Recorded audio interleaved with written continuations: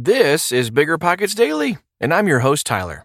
If you're ready to learn about real estate investing and you're short on time, what do you say we jump right in? Okay, almost time for the show. We'll get right into it after this quick break.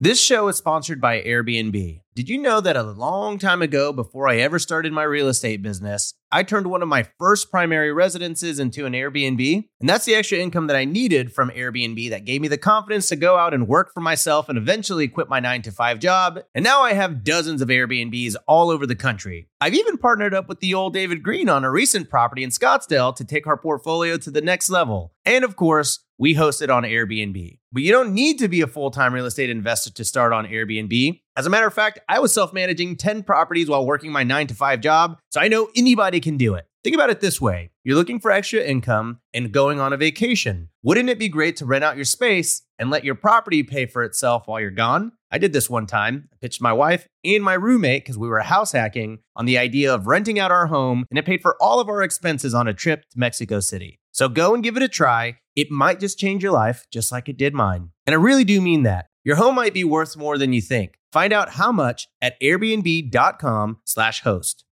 You're trying to close on your next rental, so why is your insurance company dragging its feet? With long lead times and never-ending paper forms, it's no wonder it takes forever to finally get a policy. Modern investors deserve better. They deserve Steadily.com. At Steadily.com, you'll get fast, affordable landlord insurance available online 24/7 in just a few clicks. You can even get next-day coverage, which takes just minutes, by the way, to obtain. And you can do it all from your phone. Steadily was founded by landlords who created insurance products tailored to the unique needs of this industry. It's their sole focus, and that's why landlords nationwide consistently rate them 4.8 out of 5 stars. So whether you've got a single-family, short-term, or multifamily portfolio, Steadily.com can secure the best coverage at the best price to protect your properties. Discover how Steadily can save you both time and money on your rental property insurance. Visit Steadily.com for a commitment-free quote tailored to your needs today. How to find and fund private money loans in 5 simple steps by Alex Brashears. Many investors are sitting on the sidelines as they wait to see what the market, equities and real estate, will do in the coming months. While active investing may not be as desirable at the moment for the more conservative investors, private money loans can be a great way to keep your money working for you while you play the wait-and-see game. Loan terms can range from 3 months to any number of years you are comfortable with, so it's a great way to put capital to work between projects. Before you get started in private money lending, you should first define the range of rates and terms you'd be comfortable lending with, as well as your personal needs and wants from private money lending as an investment strategy. This first step is pre-work called Calculate and Evaluate, and is an important beginning to the process. During this step, you determine where, how much, and to whom you'd be willing to lend to. This will establish a much-needed framework for finding the right loan opportunity and funding it quickly without delays on your part as the lender. Being clear and specific on your lending criteria will actually make it easier to find deals, so don't be afraid to narrow your focus. It will not eliminate every borrower, as you may initially believe. Step 1. Connect. After establishing your private lending standards, the first step would be to find your future loan opportunity. The goal here is to find a prospective borrower by attending local events that real estate investors attend, such as local real estate meetups, conferences, and other educational or networking events. This is a fast and easy way to connect with potential borrowers or get referrals to investors seeking private money in your chosen market. If you choose to invest in an area that is not local to you, finding virtual meetups can be a great way to network from the comfort of your home. Because of the high demand for private capital, private lenders are always some of the most popular people at these events. Be prepared to ask a lot of questions and share some of the lending guidelines established in the previous step.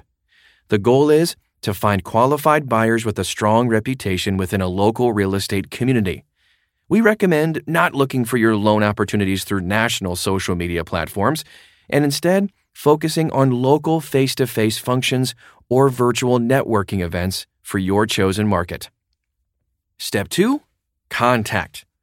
Now that you've begun networking, some prospects that you'd like to get to know better will appear. This can include learning about past and possibly current projects that might need private funding. Here, you'll want to focus on pre-qualifying the borrower and the property that would be used as collateral to secure your loan. This is an important step so that you don't waste your time or the borrower's if the loan opportunity or the relationship isn't a good fit for you.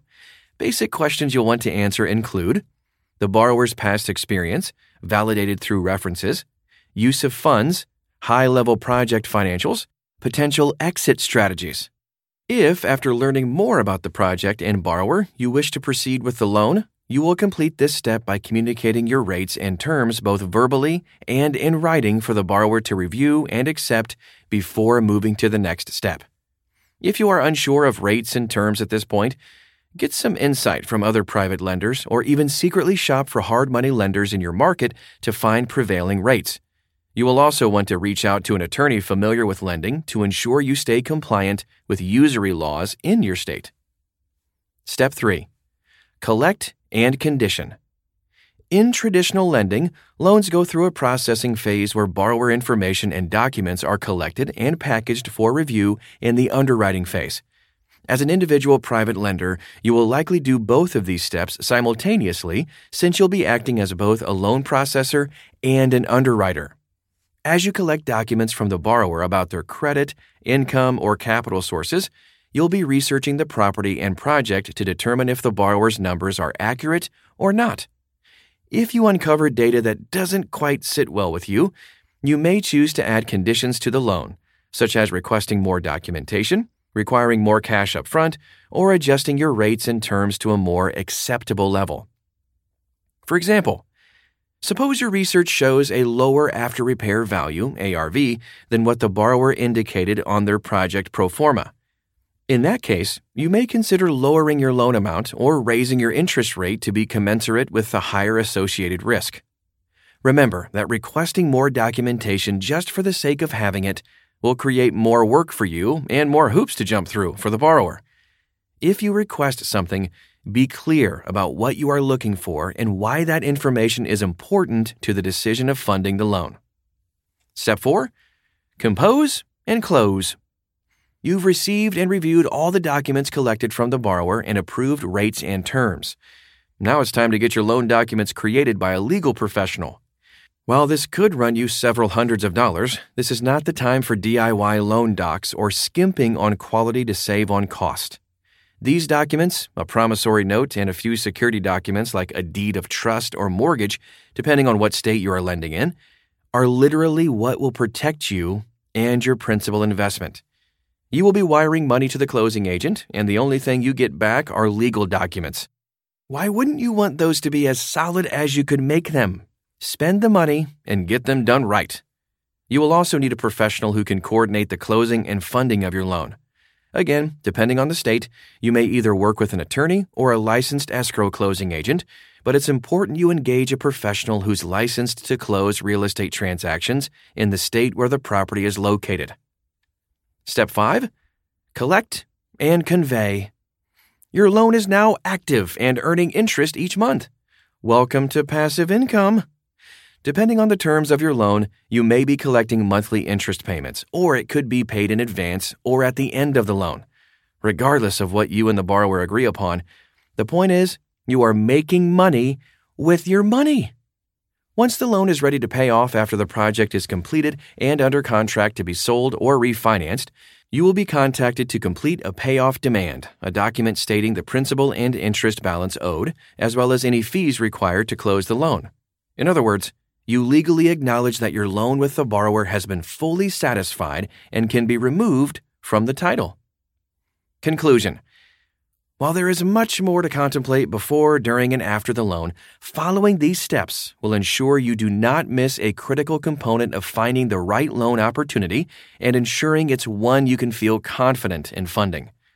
The best time to find possible problems with a loan is before it closes, not afterward.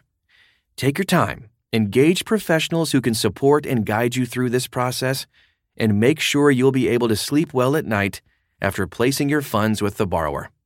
After all, private lending is meant to be a relatively passive investment, so if you find yourself thinking about the loan too much or dealing with problems after a loan is closed and funded, you aren't achieving the original goals you set for yourself. Do your due diligence right, though, and you'll have a great time relaxing and collecting money. Thanks for checking out this episode of Bigger Pockets Daily. Remember, every Thursday there's a new episode of the Bigger Pockets Real Estate Podcast. And they drop an episode each Sunday, too. Twice a week. Sheesh. Slackers. But seriously, check out Brandon and David's show. You can search for it on your podcast app or go to biggerpockets.com/podcast. Meanwhile, I'll meet you back here tomorrow.